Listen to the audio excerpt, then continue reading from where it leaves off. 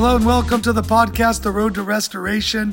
I'm Pastor Sergio Della Mora, and I believe whether you are on the road to restoration, you've fallen off the road, or maybe you're just weary of being on the road, today's podcast is going to encourage you. Today I had the privilege to sit down with Pastor Dave Minton from Capital Christian Center in Olympia, Washington. I've known Pastor Dave for 25 years, and I believe he's one of the key voices in my life who've helped me understand the different seasons of leadership. And today, what you're going to hear, I believe is going to change your life. Get ready to be inspired. So let's go to the podcast, and I look forward to talking to you after. Okay, when you say God can't get past your belief system, I know I'm going to ask again on that. Can you explain that to us? Because it seems like that's a core issue. For me, it is. Romans 12:2, be not conformed to this world. Be not conformed to this world, but be transformed how? By the renewing of your mind, that you might prove what is a good, acceptable, and perfect will. Well, how can I live in this world and not be conformed by it? I was born into a family. I had siblings. I've lived my life. How can I be here and not be shaped by it? But what God is saying is, I know you're going to be shaped by this world, but don't let this world define you. Don't let your family of origin define you. Don't let your history define you. Don't let your ethnicity or your whatever it might be define you. Let me define you. And that's that belief system. But you see it all throughout Scripture that God honors what we choose to believe. God honors what we choose to believe. So what did they choose to believe? You hate us, and you brought us out here to die in the wilderness. Okay, so you're going to die in the wilderness. And I'd say it like this. They won their argument with God. They proved that they were right. And God says, okay, you want to win an argument with me? I always tell myself, David, you never want to win an argument with God because that means you lose. Because God's always asking me to do what I don't think I can do. God's always asking me to do what I don't have the ability to do. That's the whole idea of believing in God, is he's not asking me to do it for him in my own strength.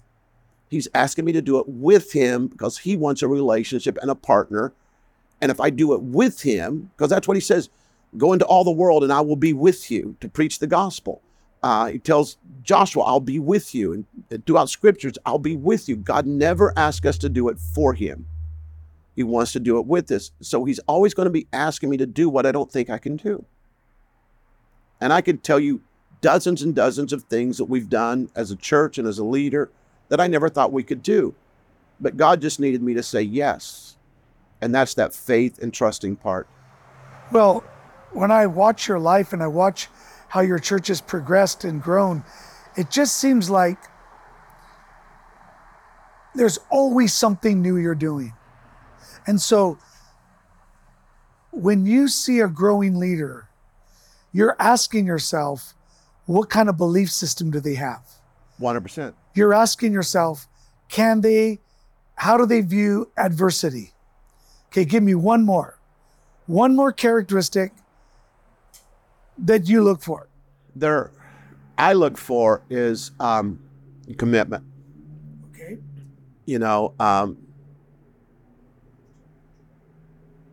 All throughout Scripture, it talks about people who accomplish things were wholehearted, made a wholehearted commitment. They followed the Lord with their whole heart. If I follow God with a half heart, I'm going to get halfway. If I follow God with a quarter heart, I'm going to get quarter way. Everything about leadership with God requires a whole heart. If I can't be wholehearted, don't start. If I can't be all in doesn't mean I'm all there. Can you explain that? Well, we often think God's asking me to do something, so I got to figure out how I'm going to do it. I got to figure out who I'm going to do it with. I'm going to figure out where I'm going to do it. I got to figure out the money and we try to figure it all out because we're trying to do it for God. And that means I'm trying to be all together. And that's not what God asks. God says, just be all in. Just give me your yes. Just be all in, and then I'll help you figure the rest out.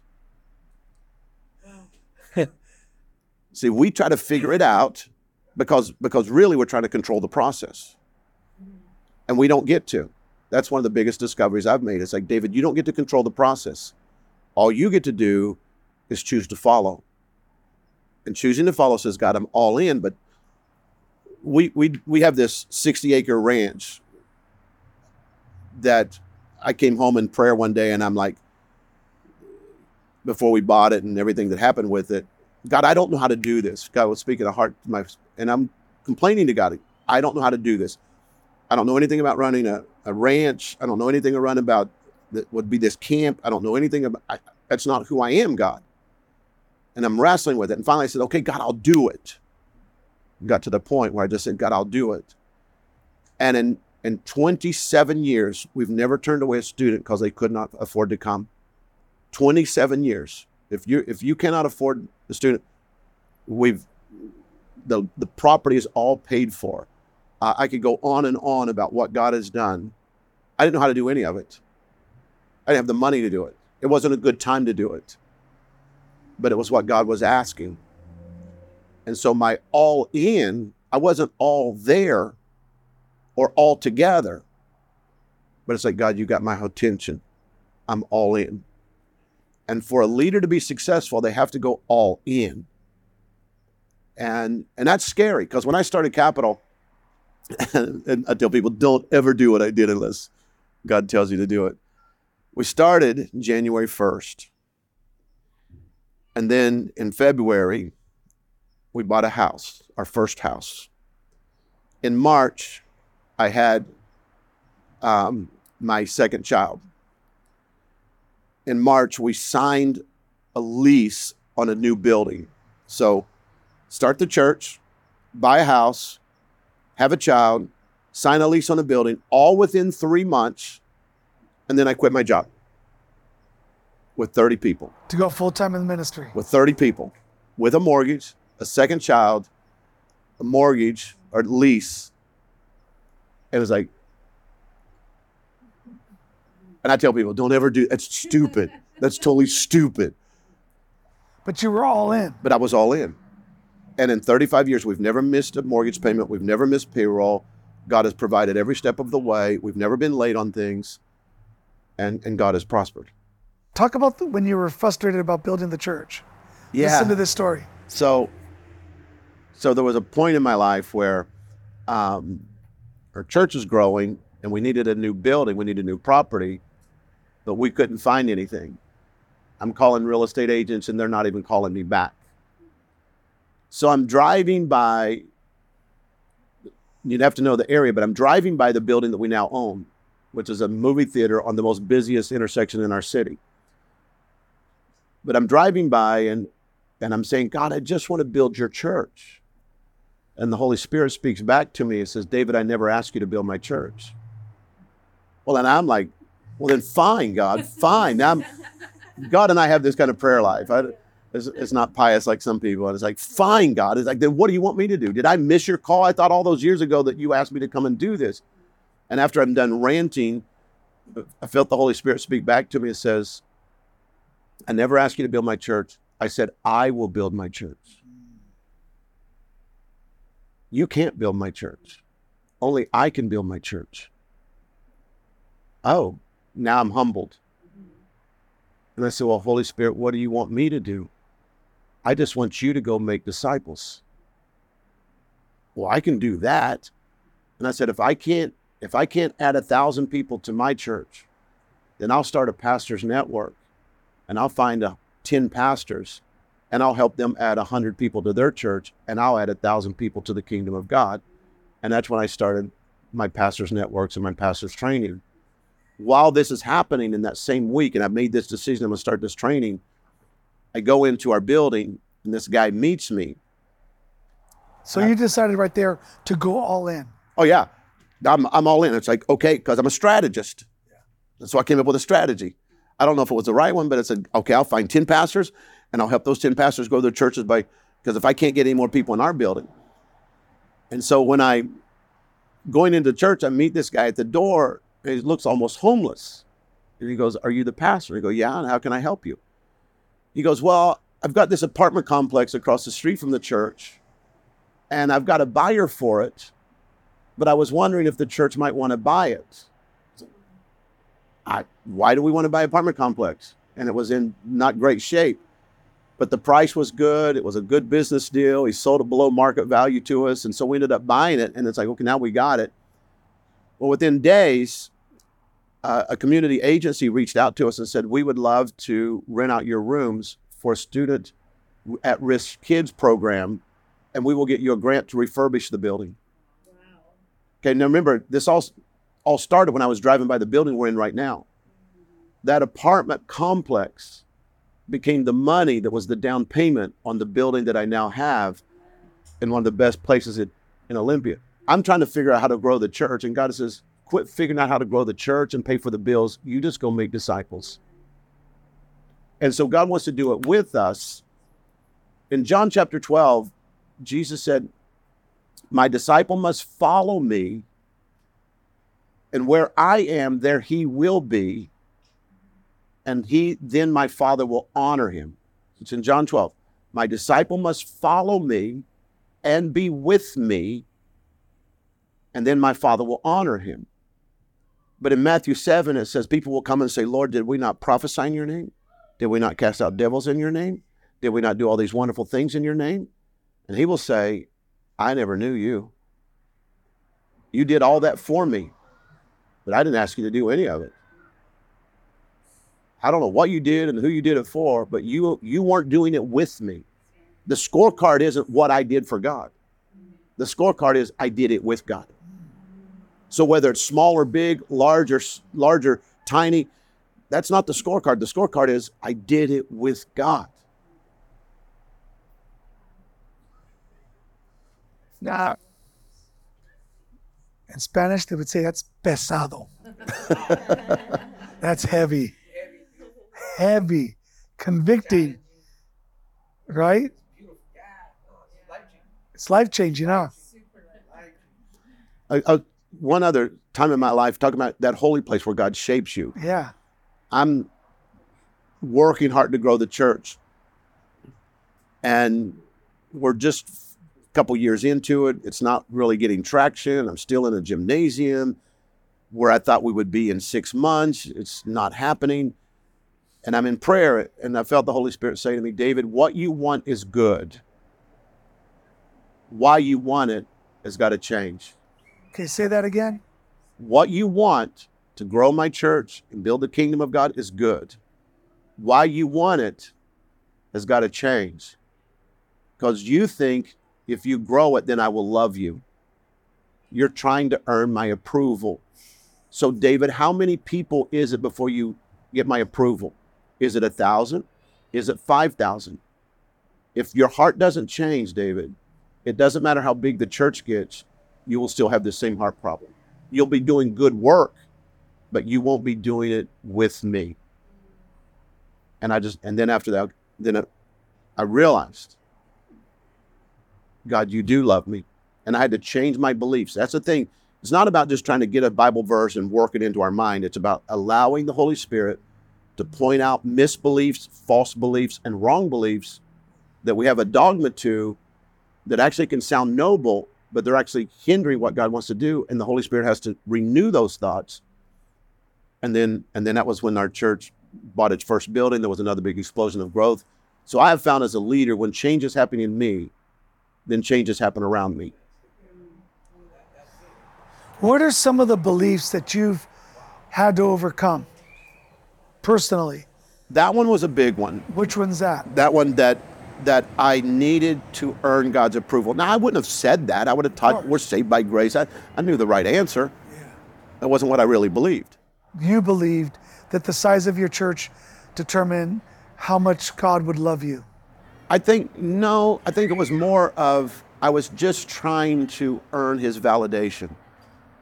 I grew up with an alcoholic father who was very absent in my life. I was the middle child, so I was kind of the forgotten kid in the family. So I just wanted to be noticed. I just wanted to be important. I wanted to have value. And I attached that to the success of the church. And God has said, no, you are important, you are valuable, and I had to change that. Powerful.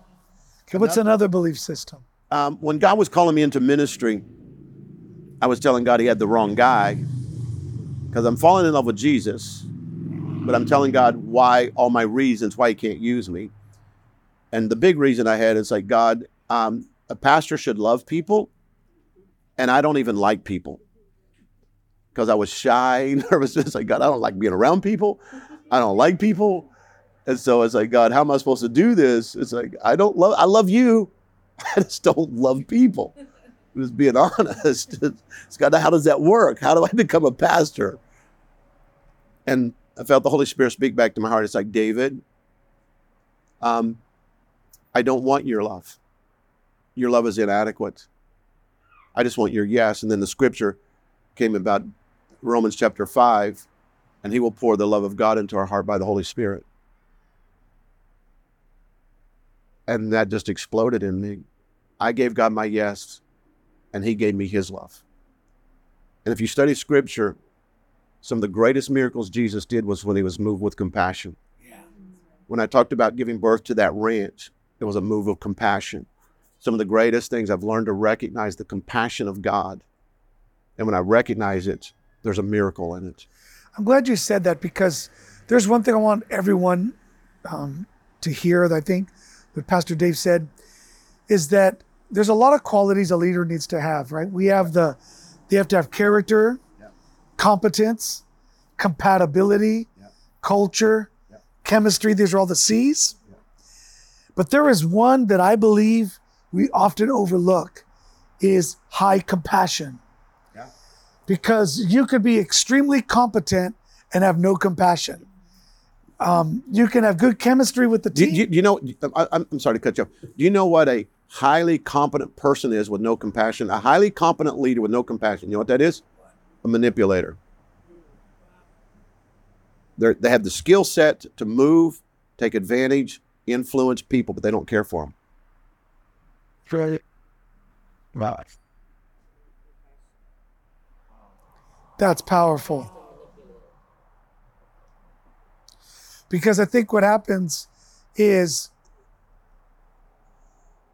when we forget that everything that is done, if it's not done through the lens of compassion, then we're going to go through the lens of performance. Yeah. And when you go through the lens of performance, you'll do the right thing, but do it with the wrong heart. 100%. You'll be a life group leader because Pastor Jesse and Pastor Ali said so, right? But your heart won't be for the people. It'll be because I'm a leader. I've been asked to be a leader. I've been asked to do this. So let me just do this. Instead of saying, letting my heart be so moved with compassion for people that I get to do it as a life group leader. But it's first, I have a heart of compassion for people. Then they give me a title to function. But I'm always wary of people who need the title to show compassion.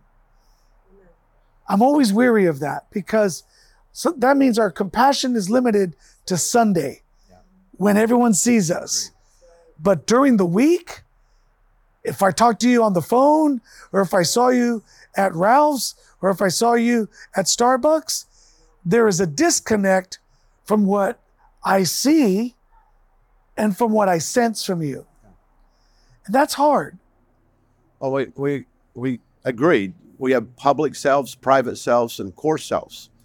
And can you say that again? We have a public self, in other words, how we relate in different contexts, at the job, store.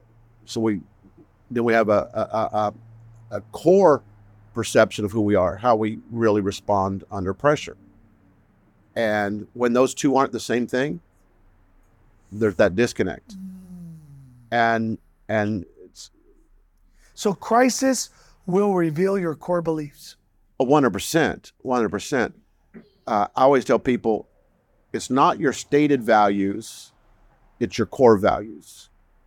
And most people don't know how to dig up their core values, because your core values are what you deeply, deeply believe. And your core values will trump your theology every day of the week unless your core values and your theology are the same thing. Okay, explain to us core values real quick, because I know we have to finish up.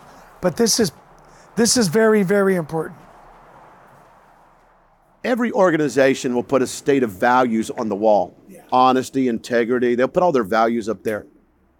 But then they don't remember one of them. For somebody might say, I value honesty, but won't have an honest conversation with somebody they're in conflict with.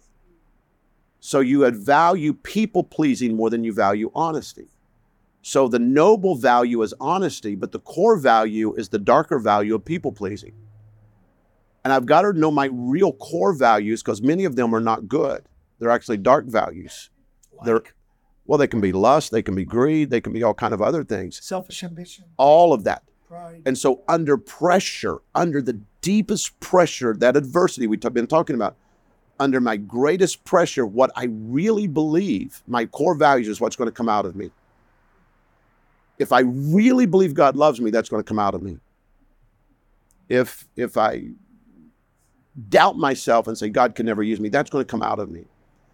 I often try to pay attention to what I say to myself, the mumblings that come out of my mouth when I'm under the most pressure, because that's telling me what's in my heart. I can write a good confession. I can go have a good confession all day long. That's a stated value. But when I'm under pressure, what I say under pressure, that's what I want to pay attention to, because that's what I believe at that moment. It can change, but at that moment, that's what I'm believing. So your core values are found in pressure. They're exposed in pressure, but they're also exposed in, and this is what a lot of people don't understand, your core values are usually exposed in what really bothers you. Oh. What really makes you angry. Because it's usually a call, something needs to be addressed. So what frustrates you is what you're called to fix. Often if you take a close look at it. Because in other words, this isn't right. If it didn't bother you, it wouldn't be of value. You don't even notice it. So what are 3 things that bother you? A lack of passion. Okay. I mean, what does that mean? Well, you were talking about people you see and other things. I'm a very passionate person, and we only have one life to live. So it's at all in. I'm an all in kind of guy. Drives me crazy is people who make excuses. You know, I can go from 0 to 60. I can get pretty hot pretty quick when people have a can't do attitude. I'm a high can do person. So when they have a can't do, that I always have to bite my tongue. You know, so those are. What's another thing that bothers you? Another thing that bothers me, would be, just ties into the other thing we're talking about is just when people don't want to continue to grow. I love growing. I love dreaming. I love living life to the fullest. Let me add one thing to that. Now we're trying to get done. I always try to take, this is one of the things we teach in leadership. If I can take what bothers me and learn to teach it, not as this is what bothers me, but what's the request that I'm after. Now I can teach my values. Okay, explain that.